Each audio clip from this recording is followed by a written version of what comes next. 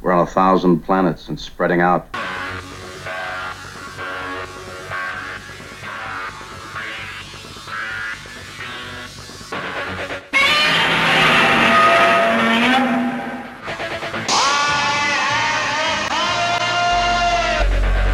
Open the pod bay doors, Hal. Danger, Will Robinson. Danger. Look, up in the sky. It's a bird. It's a plane. To the bat poles. May the force be with you. Who is that masked man? Avengers, assemble. Good afternoon and welcome to the Fantastic Forum. I'm Ulysses E. Campbell. Here is some genre-related news before we get to today's discussion. After a month in space, the James Webb Space Telescope is almost at the end of its deployment work. The complex series of deployments has seen the telescope transform from its tightly folded launch configuration to what looks like a functioning laboratory, although actual science observations are still at least 3 months away. NASA must first conduct the painstaking process of fine-tuning the position of each mirror to turn 18 individual views of the universe into one large, ultra-powerful mirror. The entire process will take about 3 months.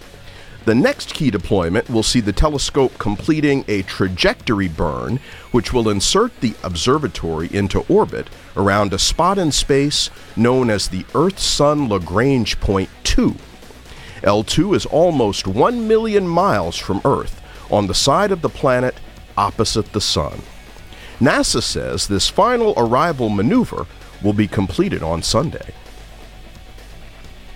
Leslie Grace has released a first-look picture of herself in the full Batgirl costume. The picture was posted on the star's Instagram with a Batgirl Year One comic quote. "I use their expectations against them. That will be their weakness, not mine. Let them all underestimate me. And when their guard is down and their pride is rising, let me kick their butts." Batgirl began production in late November. It is scheduled for release later this year. New sales records were set last week at Heritage Auctions as a copy of Action Comics #1, featuring the first appearance of Superman and pages from Marvel Comics' 1984 Secret Wars, sold for over $3 million each. A CGC 6.0 graded copy of Action #1 was auctioned for $3,180,000, making it the most expensive copy of Action Comics #1 ever sold at an auction house. Page 25 from the 1984 Secret Wars with art by Mike Zeck, which features the first appearance of the Venom symbiote, had a final price of $3,360,000, shattering all previous comic art records. Also included in the lot were the splash page from Spider-Man #37, drawn by Steve Ditko, which featured the first named appearance of Norman Osborn, and the cover of X-Men #107 by Dave Cockrum. Those fetched $336,000 and $360,000 respectively. I can't read here. The entire session from January 13th through the 16th realized almost $13 million in total. Just a reminder that now is a great time to invest in comic book art. Some recent anniversaries, as January 10th marked 93 years since the first appearance of Tintin, the popular comics character created by Belgian cartoonist Herge. January 11th was 50 years since the original TV movie The Night Stalker, starring Davin McGavin as Carl Kolchak.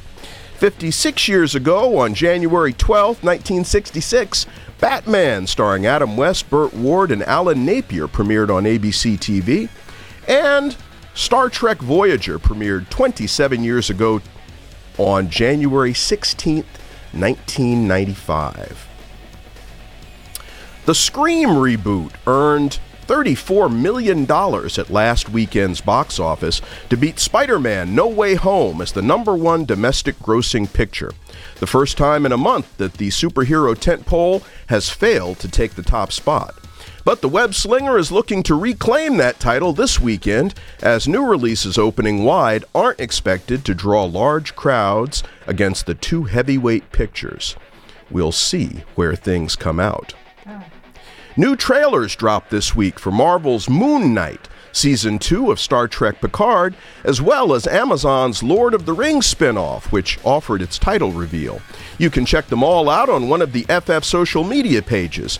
And while you're there, if you haven't already, follow us on Twitter and Instagram and like us on Facebook. We like to be followed and we love to be liked. Moon Knight debuts March 30th on Disney+. Star Trek Picard returns March 3rd for its second season on Paramount Plus. And Lord of the Rings of Power is scheduled to premiere September 2nd on Amazon Prime. DC Comics revealed this week that its next big event will be the death of the Justice League in the upcoming Justice League number 75. Writer Joshua Williamson and artist Rafa Sandoval are collaborating on the project, which will be available at comics retailers and digitally on April 19th. Williamson said, "We've been building to the death of the Justice League for the last year across the main line. I remember buying Death of Superman 30 years ago, and now we have an opportunity to take that idea and go bigger with it. Justice League 75 allows us to showcase why the Justice League are the comics' greatest heroes as we show the aftermath of the loss against their biggest threat ever and its impact on the DCU. Sandoval said, "Being able to draw the Justice League is always exciting. They are just the greatest superhero team of all time.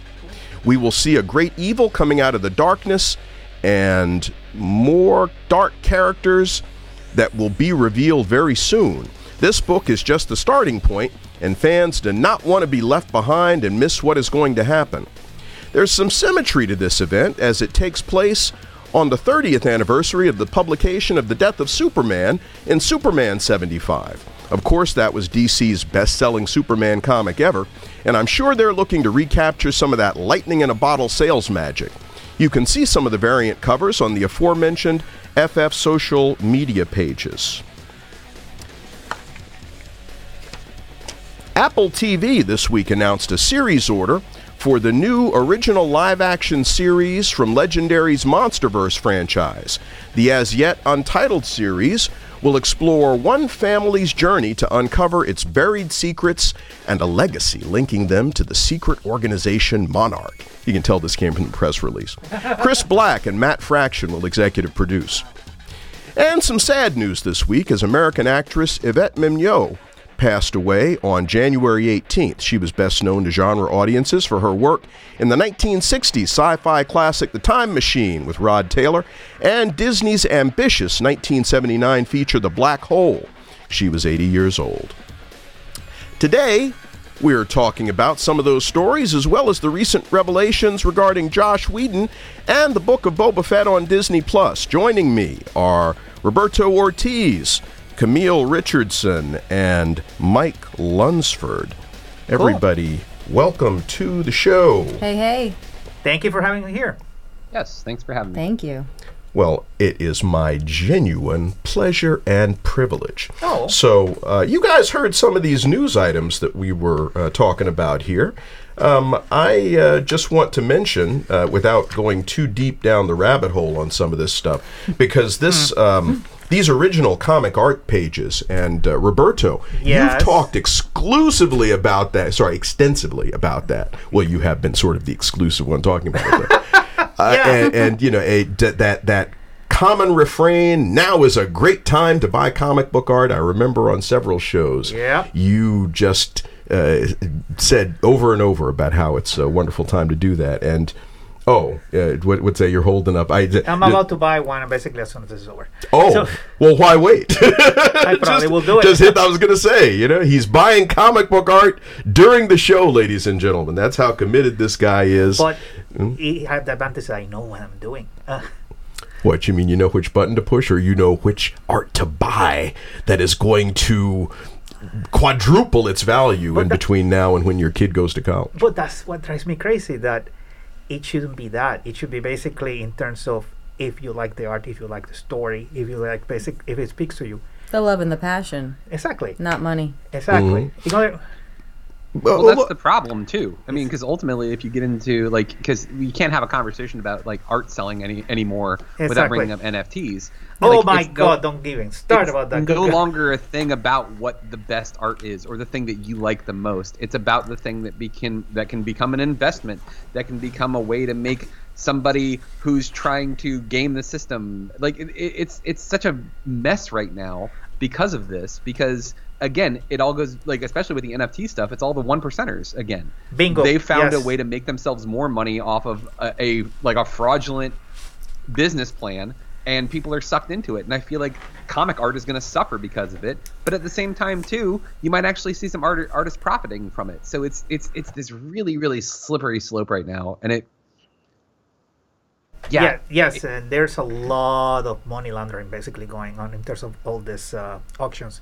You have to be very, very careful, because just because you're buying art doesn't mean it's going to accrue value. So that's why I strongly recommend to people, if you like something, buy it just because you like it.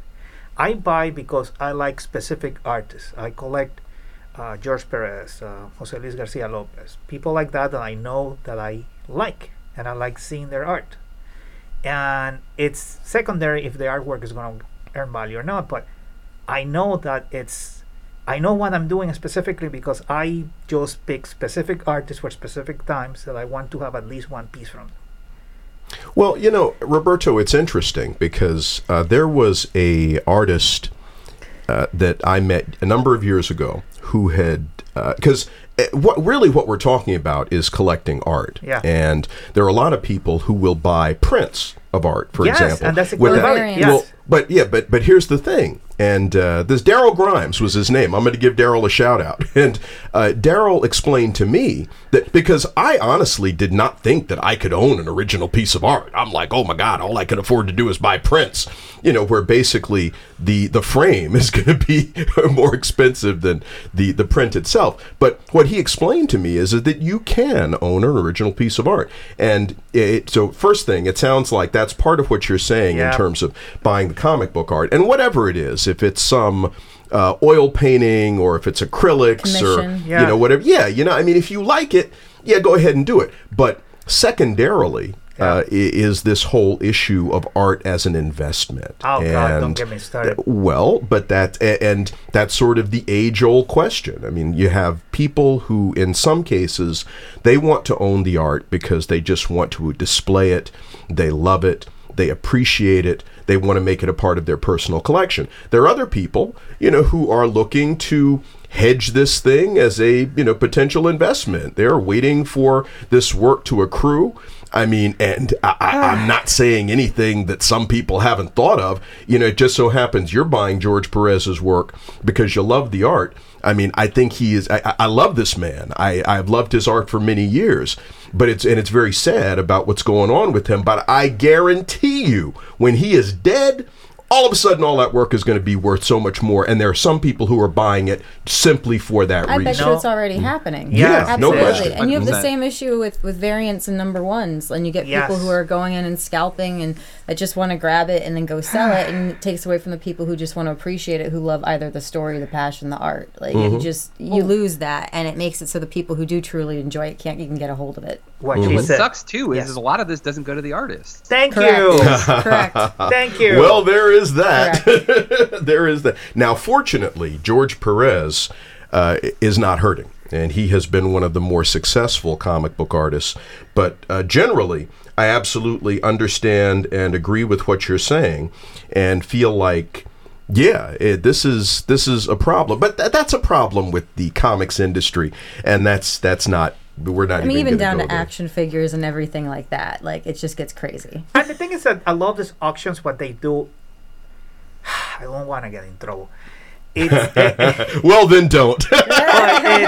Don't. Okay, let's just talk about it. It's a wonderful Mike Zeck piece that sold. I mean, and even some of the other stuff. I mean, a Dave Cockrum. I would love to own a Dave Cockrum. I'm not prepared to pay $360,000 for it. I'll give you an and example. here's another thing, because regrettably, since this man is no longer with us, all of his art is going to be at a premium, at least partially because of that. I'll give you an example of why I have a problem with what's going on. You heard basically that a book containing the production art for the version of Dune that was going to be produced in the 70s was put on the market, and it was expected that it was going to make about $50,000 and it sold for $3 million, right? It was bought by a bunch of crypto bros, and they were expecting when they bought that they would be able to make more money by reprinting the book, which is ridiculous because you buy the art, you don't buy the copyrights for it. Right. Somebody had to explain that to them, which is insane. And a lot of people aren't as well versed in copyrights as you are, Roberto. Hold that thought just one second. You're listening to Fantastic Forum on WERA 96.7 FM and streaming via WERA.FM. We are your community radio station. I'm Ulysses E. Campbell. I'm joined today by Roberto Ortiz, Camille Richardson, and Mike Lunsford. We were just talking a little bit about the recent Heritage Auction sale of a couple of pages of the 1984 comic Secret Wars from Marvel, which fetched over $3 million. In fact, one page, I mean, because the other page sold for like $300,000, but this was the first appearance of the Venom symbiote on Spider-Man, drawn by Mike Zeck. Well, Mike, what were you getting ready to say? I was going to say, that's my question, though. Who got that money? thank you.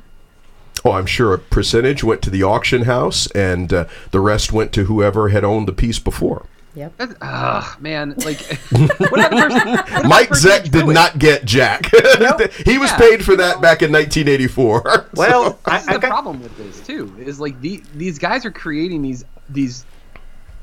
I can't even, like, I'm trying to find the right word for it. Like, these monuments of our society, of our culture. Yep. Like, these things that Modern day are mythology. so ingrained in who we are and what we do and what we love. Modern day mythology. And they're getting squat for it. You wanna feel a little bit yeah. better?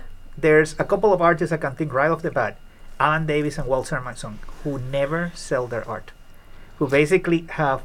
Oh yeah. Well, yeah, but that's the original work that they do. I mean, the stuff that they do for the majors, and those pages get. Oh, wait a minute. So you're saying that the process now by which pages can be turned in allows them to retain the original work. How do you work. think you get art? Yes, and that's. Well, wait a minute, though. I mean, hey, I get it's been it. that way since wait. Hold that thought. Camille has something she's been trying to get in. Sorry. Well, it all comes down, what's the hot topic? What's the big thing that's happening right now that's making this valuable? And then you even look at how the big studios and the big two, Marvel and DC, are then treating the creators, because they're all work for hires. Yes. We've talked about this before. And, Remender is the one who made Sam Wilson be the next Captain America. He essentially received what was equivalent to a loot crate as a thank you. And Brubaker created Winter Soldier. Lego minifig. And Ed Brubaker gets more money from his cameo in Winter Soldier than he receives at all for anything else related. But DC Comics. Well, this is a derivative character, though. I mean, and I look.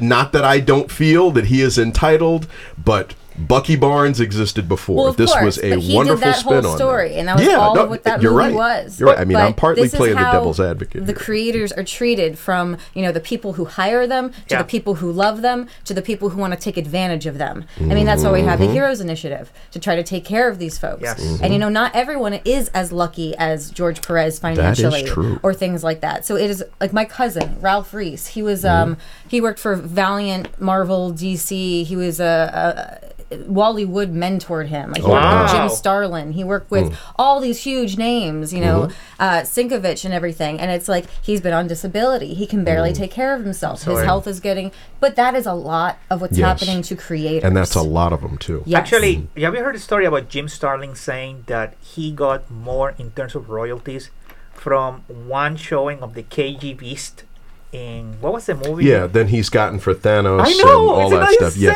insane? Well, but again, as work for hire, it's completely understandable. And I gotta say, for the record, there is nothing illegal about no, this. it's not. This was the But industry it's a hard pill to standard for. swallow. Yeah, oh, definitely. Yes. Look, Yeah. and I've been saying that for years because when you look at these companies making bazillion dollars off of this stuff, and they don't, again, legally, they're under no obligation to give any additional compensation Correct. to the Yeah. creators, but it just seems seems Unethical? questionable. Well, unethical is that's Well- I mean, as a business practice, that whole work for hire, that was unethical. No, Mike, Sure. what were you going to say? Look at it from the standpoint of this, right? How much money has Disney made off of the merger with Marvel, but then lot. also with the MCU taking off the way it is? Yes. Like, as a sign of good faith, as a show of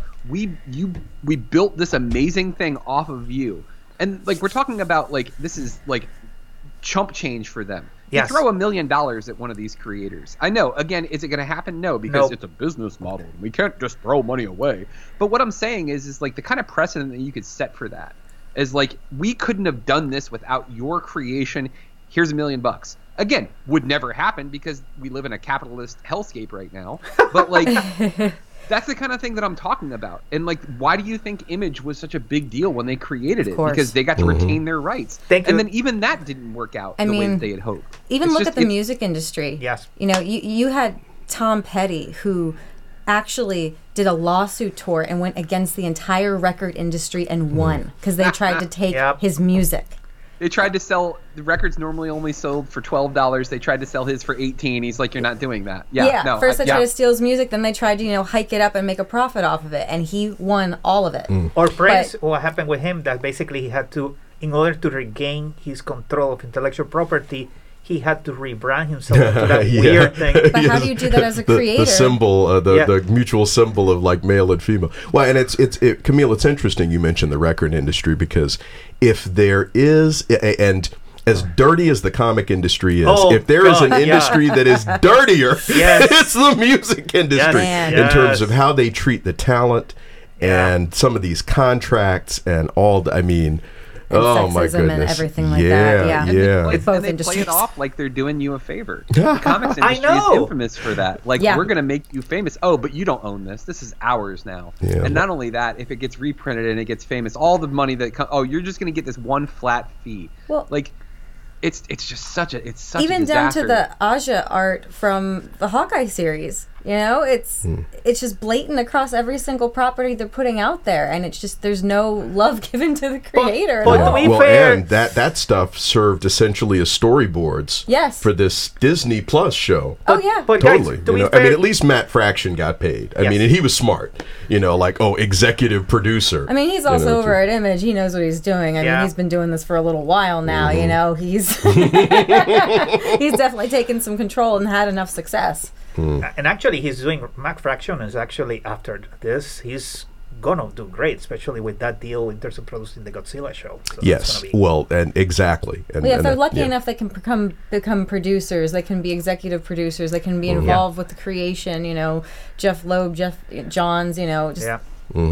Yes, but that should be the standard, not the exception. Well, and you're Correct. right. And the only other thing that I want to point out before we move on is that I always got excited when I see people just simply getting credit because Yes. for so long Bill they Finger. weren't even Bill getting Finger, credit. yes. Jerry Robinson, Yeah. Ditko. Yeah, well, I mean, and those are that's where you got to fight for the credit. I mean, even in Yeah. cases when there was no question about your contribution.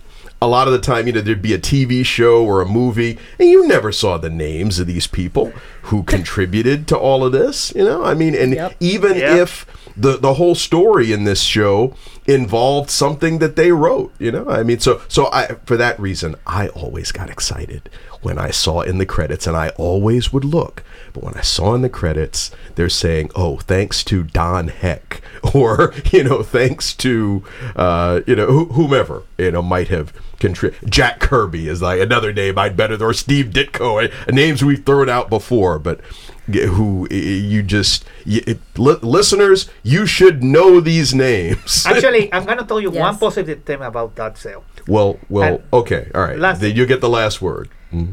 I hope to God that after this, we're going to start having a traveling exhibit with artwork from Kirby. That it's a crime against humanity. It's a strong word, but it's true. That there's no such thing as a traveling exhibit running around the U.S. or around the world showing the work of Jack Kirby. That was one hell of a last word. I mean, because that's the opening salvo in a whole nother conversation. Yeah. Basically. I mean, and in fact, there's an exhibition now that is at this art museum in Canton, Ohio. The only reason I know this is I saw some pictures and I want to go. It's going to be there through the end of February, I think. And it's Alex Ross. Oh, that would I've be seen beautiful. It was here in Virginia. It was? Yes, I took tons of... I have it here. Why didn't you call me? Dude, it's in Ohio now, and I got to find out. Oh, yeah, it was here. Let me show you the pictures. The Flash Gordon poster. You don't say nothing else this whole show. It's because of that. I mean, nothing. Speaking privileges revoked. Jeez. It was in Winchester, for crying out loud. Yeah, well, my point is... Closer than Ohio. A lot closer. Jeez, Yeah, but my point is, and this has been one of my pet peeves for a long time. I mean, and particularly since Jeppy's comic museum closed. Yeah. We have nothing. Was that due to COVID? No, that was Steve gave. Or was that Diamond losing Marvel and DC? Honestly, it wasn't. It wasn't either. Steve donated, and I can call him Steve because I know him like that.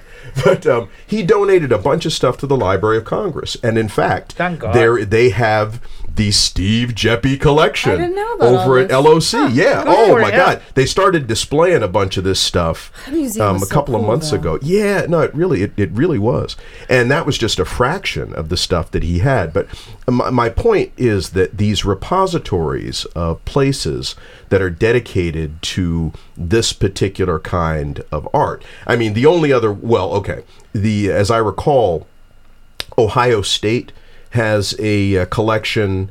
There's someplace in Florida also, and I should really know this. And then, of course, there is the Cartoon Art Museum in San Francisco. And, I felt an opportunity was lost in Shang-Chi and the Legend of the Ten Rings because that bus crashed right around the corner from the Cartoon Art Museum. Really? They could have had a wide shot where you saw the Cartoon Art Museum in the shot, and they didn't do that. And I was thinking, I know exactly where that is. In any case, so moving right along, I had wanted one of the other things. Well, actually, you know what? Before we get to this other thing, I'd like to talk a little bit about Boba Fett. And partly, exact, Camille, and this is because of you.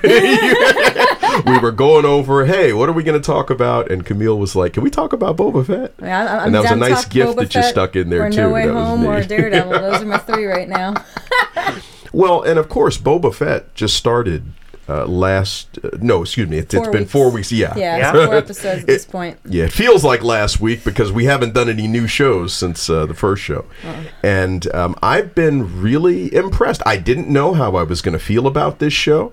I mean, although it seems like everything that Dave Filoni and Jon Favreau, thank you, the great Jon Favreau, everything these guys do connected with Star Wars turns to gold because they know what they're doing. Some of it's gold, some of it not so much. I couldn't be a Star Wars fan without having some sort of I'm with Camille on that. Like, there are pros and cons to it, and I feel like I have no issue with the story itself. I don't mind Buddha Fett, if you will, but I have some major issues with the action sequences, cinematography, and the direction. Which episodes? Because it depends if Robert Rodriguez is directing or not. 1 and 3 were frustrating for me. And they were directed by Robert Rodriguez. And I think, honestly... I know 2 was Rodriguez as well, right? And I think there's just too much Robert Rodriguez imprint on this series. And I think... I don't think it has anything to do with the actors or the story itself. It's the direction. The execution of this is falling flat for half of it thus far. But the thing is, you saw the last episode, right? Yeah. You like it? It was better than the third one, but I also feel like there are issues of intimacy with this show, and there are too many wide shots, and it's not capturing the beauty of some of the characters and their relationships developing. It's a Robert Rodriguez. Yeah. You know, here's my issue with it. So one of my big issues with it, and actually we talked about this on GGR earlier today. One of my biggest issues is that there's too many straight men. And what I mean by that is like the character, not like, like that's their sexual orientation. No, I know. Like, sure. There's no comedy element. So like with Mando, with Mandalorian, you got Mandalorian, and then you got Grogu, and you've got this balance of like this stoic badass in Mando, but then you've got the adorable little baby who's doing all sorts of cute little baby things, and like they balance each other out. But with Boba Fett, you've got Boba and you've got Fennec, and they're both stoic badasses. Yeah. And there's no counterbalance there. And like honestly, like the way I described it earlier was Mandalorian is a Western. Yes. And this is a mafia movie. Yes. Yes. It's the difference between the two. But like the problem that I've been running into with this is like I love the message of Boba basically like not having a family and not having a tribe of his own. And after escaping from the Sarlacc pit, essentially having this like moment of like realization of like I almost died, and pulls his life together, becomes a Tusken. Like they invite him into this culture, like he becomes a part of a tribe, and then he loses that, and like now it's this whole shift. The only downside to that is you need to have the balance of what Boba Fett was before. And we don't know what Boba Fett was before because we only saw him for 7 minutes in the original friggin' trilogy. But also with the training, which we've seen in Clone Wars, we know how he's been trained. And he wouldn't be going into a lot of these situations with the lack of protection that he has. It's idiocy, and he's got chronic health issues. Like, it's like, where's the brains of your training? Where did that go? Yeah, there's a lot of gaps in it. I've really enjoyed it, though. That's the thing. I do like it. I'm not bad. I'm not down on it at all. It's just like it's missing stuff. But having said that, one of the Well, wait. Because that musical cue means it's time for us to take a short break. Of course, Fantastic Forum comes to you via WERA 96.7 FM in Arlington, Virginia. We're a community radio station. That means, among other things, that we're non-commercial. We rely on the ongoing generosity of our underwriters, sponsors, and listeners like you for the totality of the operation of the radio station. If you like what you hear, please visit the website at WERA.FM or that of our parent organization, Arlington Independent Media, at arlingtonmedia.org, and find out how you can make your tax-deductible gift in support of community media today. But stay, because we got a lot more cool, geeky stuff to talk about, and Camille and Roberto and Mike and I are going to be right back after this. So count the seconds.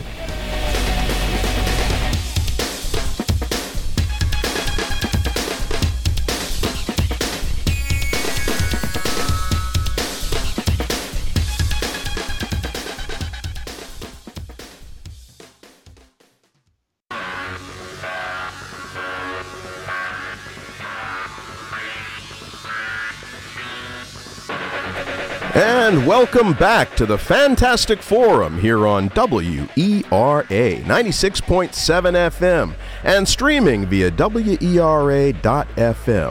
We are Arlington. I'm Ulysses E. Campbell. I'm joined today by Roberto Ortiz, Camille Richardson, and Mike Lunsford. And when we took the break, we were talking a little bit about Boba Fett.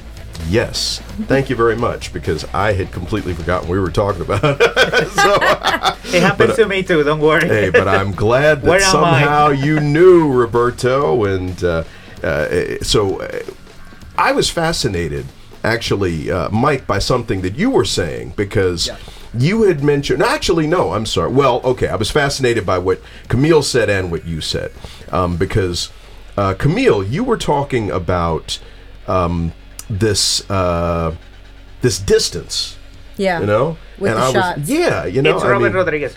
Okay, and a very lack of intimacy to really push into the character and be able Robert to feel Rodriguez. and attach. Okay, and then Mike, you had a really interesting observation about the lead characters and how they lack sort of a comic relief. And warning, people, there may be spoilers, although if you're listening to this show, chances are you were up at 3 a.m. to watch episode 4. So, but disclaimer anyway. No? Yeah, Mike? I do have to give credit to a friend of the show and GGR co-host, James Rambo, because the straight man comic relief concept was brought up by him, and he was dead on. And it makes a lot of sense when you think about it. The show is missing something. But on the surface, great. It's pretty. It's got some really cool concepts, but it's lacking that depth that it made everybody fall in love with The Mandalorian. Yeah. And the problem that we're running into is there's this weird disparity with Boba Fett, where we've seen him depicted in cartoons. We've seen him in the Clone Wars. We've seen him in bits and pieces here and there. But like, it was never really fleshed out what he was. Yeah. And again, so many people don't know the Clone Wars, and they're basically like, Boba Fett was a blank slate for all the people who loved the original series, because he was the coolest dude who beat the coolest dude, because Han Solo was like this scoundrel, and everybody was like, man, this guy's slick. And then Boba Fett caught him, and he had this dope armor, and he had this cool voice, and he had this dope ship, and like, he froze him and put him on a friggin' coffee table. He's and the they're like, only come one on, who Han could Solo, talk you're crap to coming Vader. Yeah, right? Like, the only one. He didn't back down from Vader, and that's like, whoa, that's impressive. He's no good to me dead. Like, oh man. But one thing I'm almost done. Thank you, Roberto. Now we're seeing depth to this character, and I think it's disappointing a lot of people. And you know what it reminds me of? Why? It reminds me of the critique that everybody had about Luke Skywalker in Last Jedi. Everybody had built headcanon for him of what he was supposed to be. And now that we're actually seeing the character played out, which honestly, it makes sense as far as I'm concerned. Yeah. Like, everybody's got an issue with it. Well, he's supposed to be a badass. Okay, cool. Based on 6 minutes of film footage? Did you saw what he did to those bikers twice? Oh god! And actually, one of them was permanent. So come on. They were so out of place. You know, when he gets in the ship and just like, and Fennec's like, so where are we going? He's like, I got to take care of something. Settle some old scores. Yeah. I'll go along for the beautiful. ride. Yeah. Well, you know, hey, that's the advantage when you got yourself a starship. No, I thought you were talking about those the other bikers, you know, because those were the terrible. Mods. The mod bikers. Yeah. Well, okay. Here's the thing, and this is where I'm going to embrace my old guy status, because there's a group that I belong to on Facebook, and it's a old Lost in Space group. And there was an episode of Lost in Space, the original Lost in Space, Irwin Allen's Lost in Space from the early 60s. And it had these space bikers, one of whom was Daniel J. Travanti, who later gained fame on Hill Street Blues. And I swear, the space motorcycles that they were riding on looked a whole lot like those fancy, shiny space motorcycles. They were super shiny in a desert planet? Yes. And no tarnish? Okay. It's because it's based on this. It's based on the mods biker movement from the 60s and the 70s, including the weird-ass rear view windows. That all comes from the 60s. Yeah. I think with Boba Fett, it's also like a lack of brain in terms of like, okay, he needs some muscle. He's going to hire these weirdo teenagers that you don't know what they've been trained with or what they've done. And then you have this bounty hunter, Black Cranston, and then you don't hire him. You let him free. Why did you not hire him to be your guard? Yeah, right. Because he's the new Boba Fett. Yeah, because now people have fallen in love with him based off of 5 minutes of screen time. That fight was a joke. Which honestly is cool, because he's this badass Wookiee who like just starts fights with people. Like, he's in that bar on the last episode, and they're just like, "Hey, man, be cool." But wait.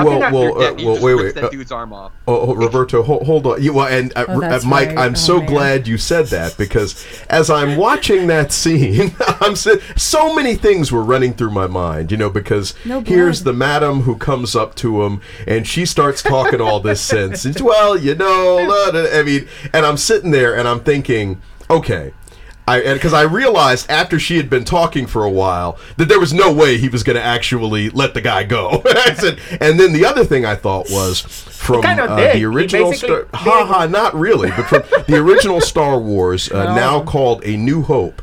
I remember when Chewbacca was playing the chess-like game with the droids, and Han Solo said it's a bad idea to upset a Wookiee. Win. Exactly, nobody worries about upsetting a droid. That's because droids don't pull people's arms out of their sockets when they lose.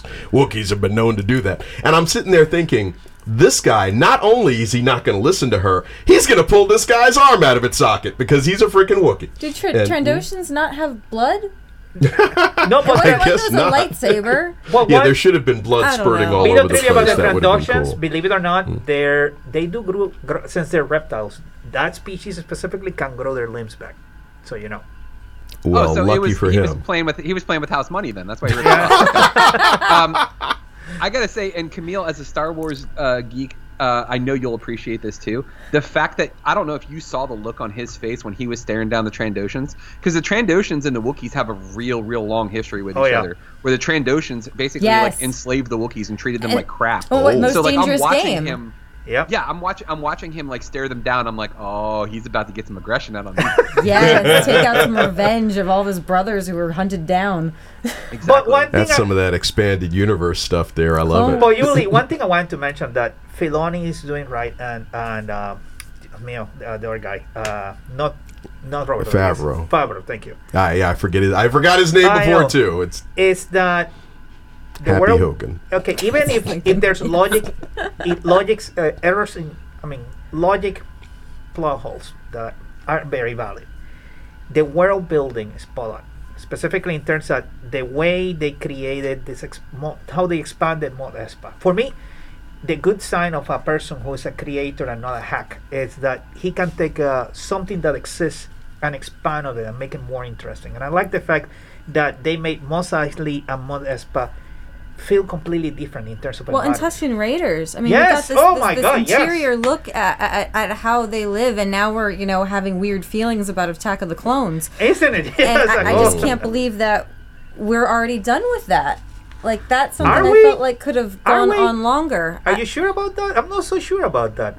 Well, with all the Tuskens exterminated, of that particular tribe that had embraced them. They went Anakin them. on them. But remember what was said basically, that it was weird that those bikers could be able to so easily sneak on the Tuskens and just kill them. It doesn't make much sense. But I love the involvement of the Pikes, and I'm really, really waiting and hoping we find out what larger syndicate's involved, because even though Darth Maul is dead, Kira is not. Exactly. It's probably going to be the Black Sun. That's why the Huts... Or Crimson Dawn. Yes. It could be a number of them, because he brought them all in as a collective, Death Watch and Black Sun, and then created that entire syndicate. This is deep geek what we're doing here, people. I think it goes back to what Mike was talking about. This is a mafia story. Yes. And I'm reminded of The Godfather, greatest mafia story of all. It's and frankly, if this follows that pattern too, okay, so think of I want to say it was Godfather 2. Yeah. Yeah, Godfather 2. Think of Godfather 2, how so much of it was backstory and flashbacks and things like that. Mm-hmm. And then it gets to a point where you get...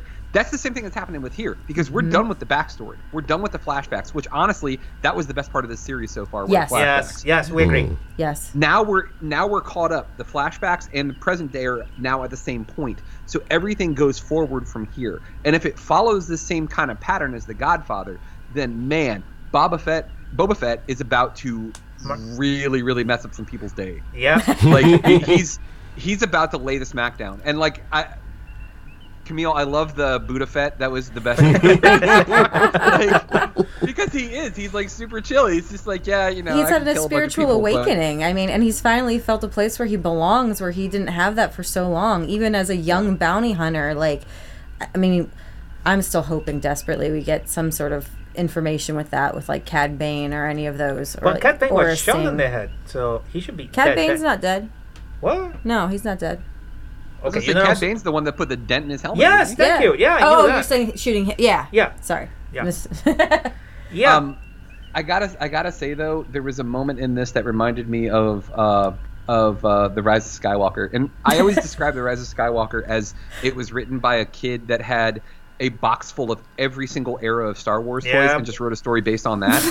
There's a moment in this too. This is accurate. Yeah, pretty much. And a lot of sugar. When Danny Trejo brings the Rancor, and he has the Rancor, and Boba Fett goes, "I want to ride it." And I was like, I loved that moment. I loved it too because I was like, "This is such a little kid moment." Yeah, what would I Boba adored Fett it. ride? He'd ride a Rancor. Well, You yeah, can sure, tell why not? Filoni had the Rancor figure as a kid, and he would do exactly that. It's like, Oh, 100%. I'm honestly wondering if that Rancor is the baby from Rebels. ah. And then I'm also really interested, and I love that they brought in the Hutts, because we, dealt with the Hutts and that whole gang and organization early on in the Clone Wars, and it's a huge family. Yeah. So I was wondering when they were going to get involved and kind of start these territorial wars, but we haven't seen anything yet. And then also, technically, Jabba has a son. But we haven't seen the baby since, like, the Clone Wars movie, so I don't know what happened to him.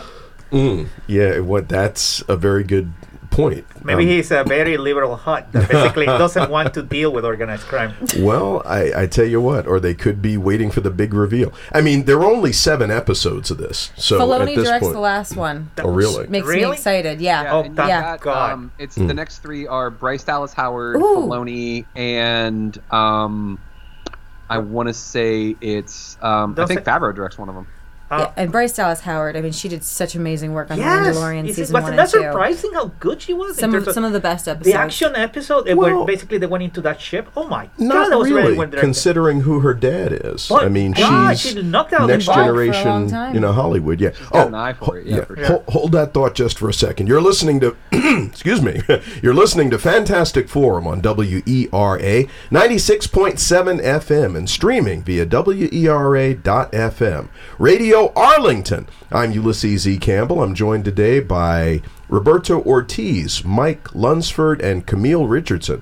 We've been talking about the new series on Disney Plus, which still has a couple of episodes left, I might add, the Book of Boba Fett. So, you know what? Let's just keep talking about Boba Fett. I was gonna. There was something else I was kind of trying to segue in. And someone was just cast for Ahsoka as well. Yeah. Yes, I saw Ewan that. McGregor's It's- baby mama. Yes, she's really. Yes. Because she I did is. not know that she was Yes. connected with Ewan McGregor. She broke his marriage. So Yeah. there's that. So I had no idea. Yeah, what's Yeah. her face? Who had been in Birds of Prey, yes, and she was in Galaxy, Killing me. oh my God, Yeah, this Sky is- High. Let me look it up. It's she was the bad guy in Sky High. Yep. Mary Beth Winston. Mary Elizabeth Winston. Mary Elizabeth Thank you. Winstead. Thank you. I was not coming up with that to save my life, and that's another thing that I'm real excited about, though, is that Ashoka series. But yeah, so I mean, because we've only got a couple of minutes left. I was going to jump in to talk about this Josh Whedon thing, but hey, let's that's a whole episode. I was going to say you can sum that up pretty succinctly by saying He's scum. He's scum. Disgusting. Yes. He basically A dude who proved made such- exactly what everybody was saying by saying what he said. Yeah. I can't believe that. And someone who had created such strong females, who had written such amazing stuff, to then stoop to this degree. English isn't even her first language. Like, how dare you? It's Hollywood. That's well, fine. It all got to his head, I guess. That's that. Just saying it's Hollywood, I think, is an oversimplification. Oh, but 100%. Let's That's hold. Hollywood. Yeah. That's white privilege. That's Yes! all of it. Well, All of it. let's hope. Well, Misogyny. it sounds like you all want to talk about this, but I'm going to pivot back to again for our last couple of minutes. And Kenobi's coming. Yes. That is coming too. Yes. How are they going to explain the fact that there's a man called Ben Kenobi who basically went back to the planet where Darth Vader was raised and kept most of the last love of the his memes. name? You saw. I was going to say, yeah, you guys saw that meme, He wouldn't be huh? that stupid. Goddamn right. He wouldn't be that stupid. Exactly. Hide right under I their saw that noses. meme. I was cracking up. Think about how much pain and suffering is on Tatooine Oh, for God. Yeah. Anakin. Why would Darth Vader want anything to do with that planet? True. Of course, I'm terrible. But he kept his name. Why would you not change your name at least Well, a he did. It was like, Now, I'm not Obi-Wan have you Kenobi. I'm seen- Ben Kenobi. Have you seen know? the concept art? Have you seen how we're looking at a heavy involvement with Vader and looking at likely a duel possibly on Mustafar. And I haven't seen any of that. We've been seeing some leaked stuff about flashbacks to Clone Wars. I'll lose my mind. That would be cool. It's good stuff. I am so excited. Yes. You know, the cool thing about Filoni is that he's amazing retconning all stuff and making it work. It's like, Well, there's that meme of the cat going through like the barbed wire. It's like, here are legends, we took them away, but Dave Filoni's just pulling them right back in. Well, you know, there's an advantage that Filoni and Favreau, thank you, F&F, have, and I keep thinking about this because they grew up loving all this stuff. Yes, you can tell. Yeah, well, and you can really tell. Filoni was Lucas's Padawan. Yes, he was. They worked together on Clone Wars. I mean, he was almost like the mouth of Lucas, but he could do screenwriting. He could do the direction where that's where Lucas fails. You need the world building, you need the politics, you need the ideas, but then you need someone to masterfully craft that. And let me add on that. If you want to see an amazing explanation of the prequels, look for the video where Filoni explains what was the failure in terms of Ben Kenobi and Anakin on the prequels. It's amazing. It's a lecture for about 40 minutes, and he goes into detail on what was the mistake that was made. Because Anakin, technically, according to Filoni, was raised by his brother instead of being raised by his father. Well, I mean, Star Wars movies have failed immensely in so many ways, and what do we have? We have all the extended content to make it all make sense. Yes. Well, and I'm glad you said that, because that was kind of where I was going in terms of the comment that I was making, because as somebody who was there when all this stuff came out. Well, what year was that? 1977. It's a wonderful year, and I didn't even see the damn thing right away. It was months. It was like no, I didn't.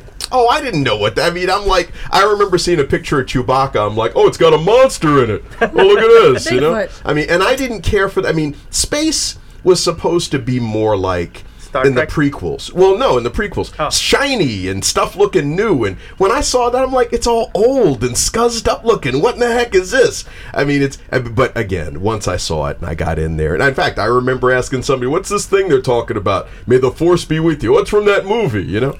Anyway, though, where I was going with all of this was that when it was just those three, and, you know, some books and stuff, Alan Dean Foster, Splinter of the Mind's Eye, and what have you.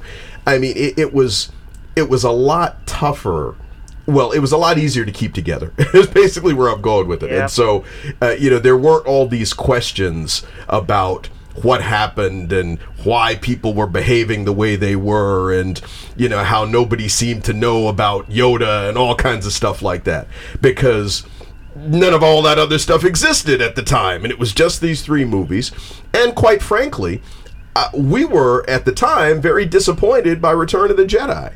Felt like, oh man, they sold us out here, you know. I mean, this is just sort of Star Wars redux here, you know. I mean, I loved Return of the Jedi. Well, me too. Thank you. Thank you. Let's get him. There was some stuff. Okay, for example, in the first Star Wars, here's 3PO saying, Luke asked him, "Have you been in many battles?" Several, I think. Actually, I'm not much more than an interpreter, not very good at telling stories. And then there he is, keeping the whole Ewok tribe wrapped, telling him this story. It was like, oh, come on.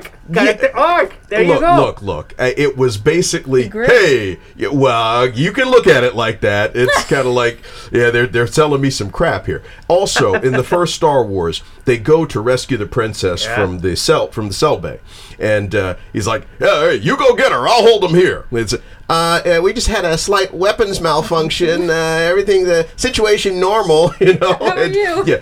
But tried to fool them, didn't work. But in Return of the Jedi, the rebels have been routed and they're fleeing into the woods. We need 3 squads to help and all this. Fools them, catches them. I'm like, pretending to be a rebel. Though. You know? Yeah.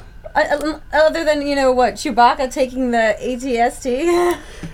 My point is, they flipped what they did in the earlier film, and, this didn't work here, and now it's going to work, you know? I mean, that just seemed very done to me. The other thing, and this is kind of the biggest thing, actually, you know, he's like, you have that power too, Leia. That was In time, to be her you'll moment, learn to man. use it as I have. It's supposed to be her moment, and then we got Mary Poppins Leia in the frickin' sequels. Well, the point at which, he's like, my sister has it. And she's, I know. Somehow I've always known. Yeah, that's why you tongue kissed him in the second movie, right? Because you knew he was your frickin' brother. Yeah, I had to call bullcrap on all of that stuff. Star Wars is never thought out in the beginning. We've got to go back and do cleanup. Yeah, well, and Vader doesn't even recognize 3PO, and he designed him. I know. Didn't recognize R2, and they were hanging out like boys. He's the only droid who basically has memory erase. Or R2 is the one who's basically the actual troll of the whole saga, because he's the true hero, actually. The troll of the whole saga. They don't get away from the Empire in Empire Strikes Back. Yep. Because he's the one that fixes the hyperdrive. Yep. True. Yes, that's true. That is quite true. He also assisted in the Jedi Massacre. Whoa. By taking Anakin. He was witness. That's why he doesn't like being left with the ship anymore. That's why he loses it in Empire. He was the guy recording it, basically. I mean, and told 3PO, it's like 3PO was like, oh crap. It's like, what? He went crazy. Okay, I want my mind erased. I don't want to know anything about this. Now that would have been interesting. Maybe you do need your mind wiped. If he'd have asked, would you please mind wipe me, please? Yeah.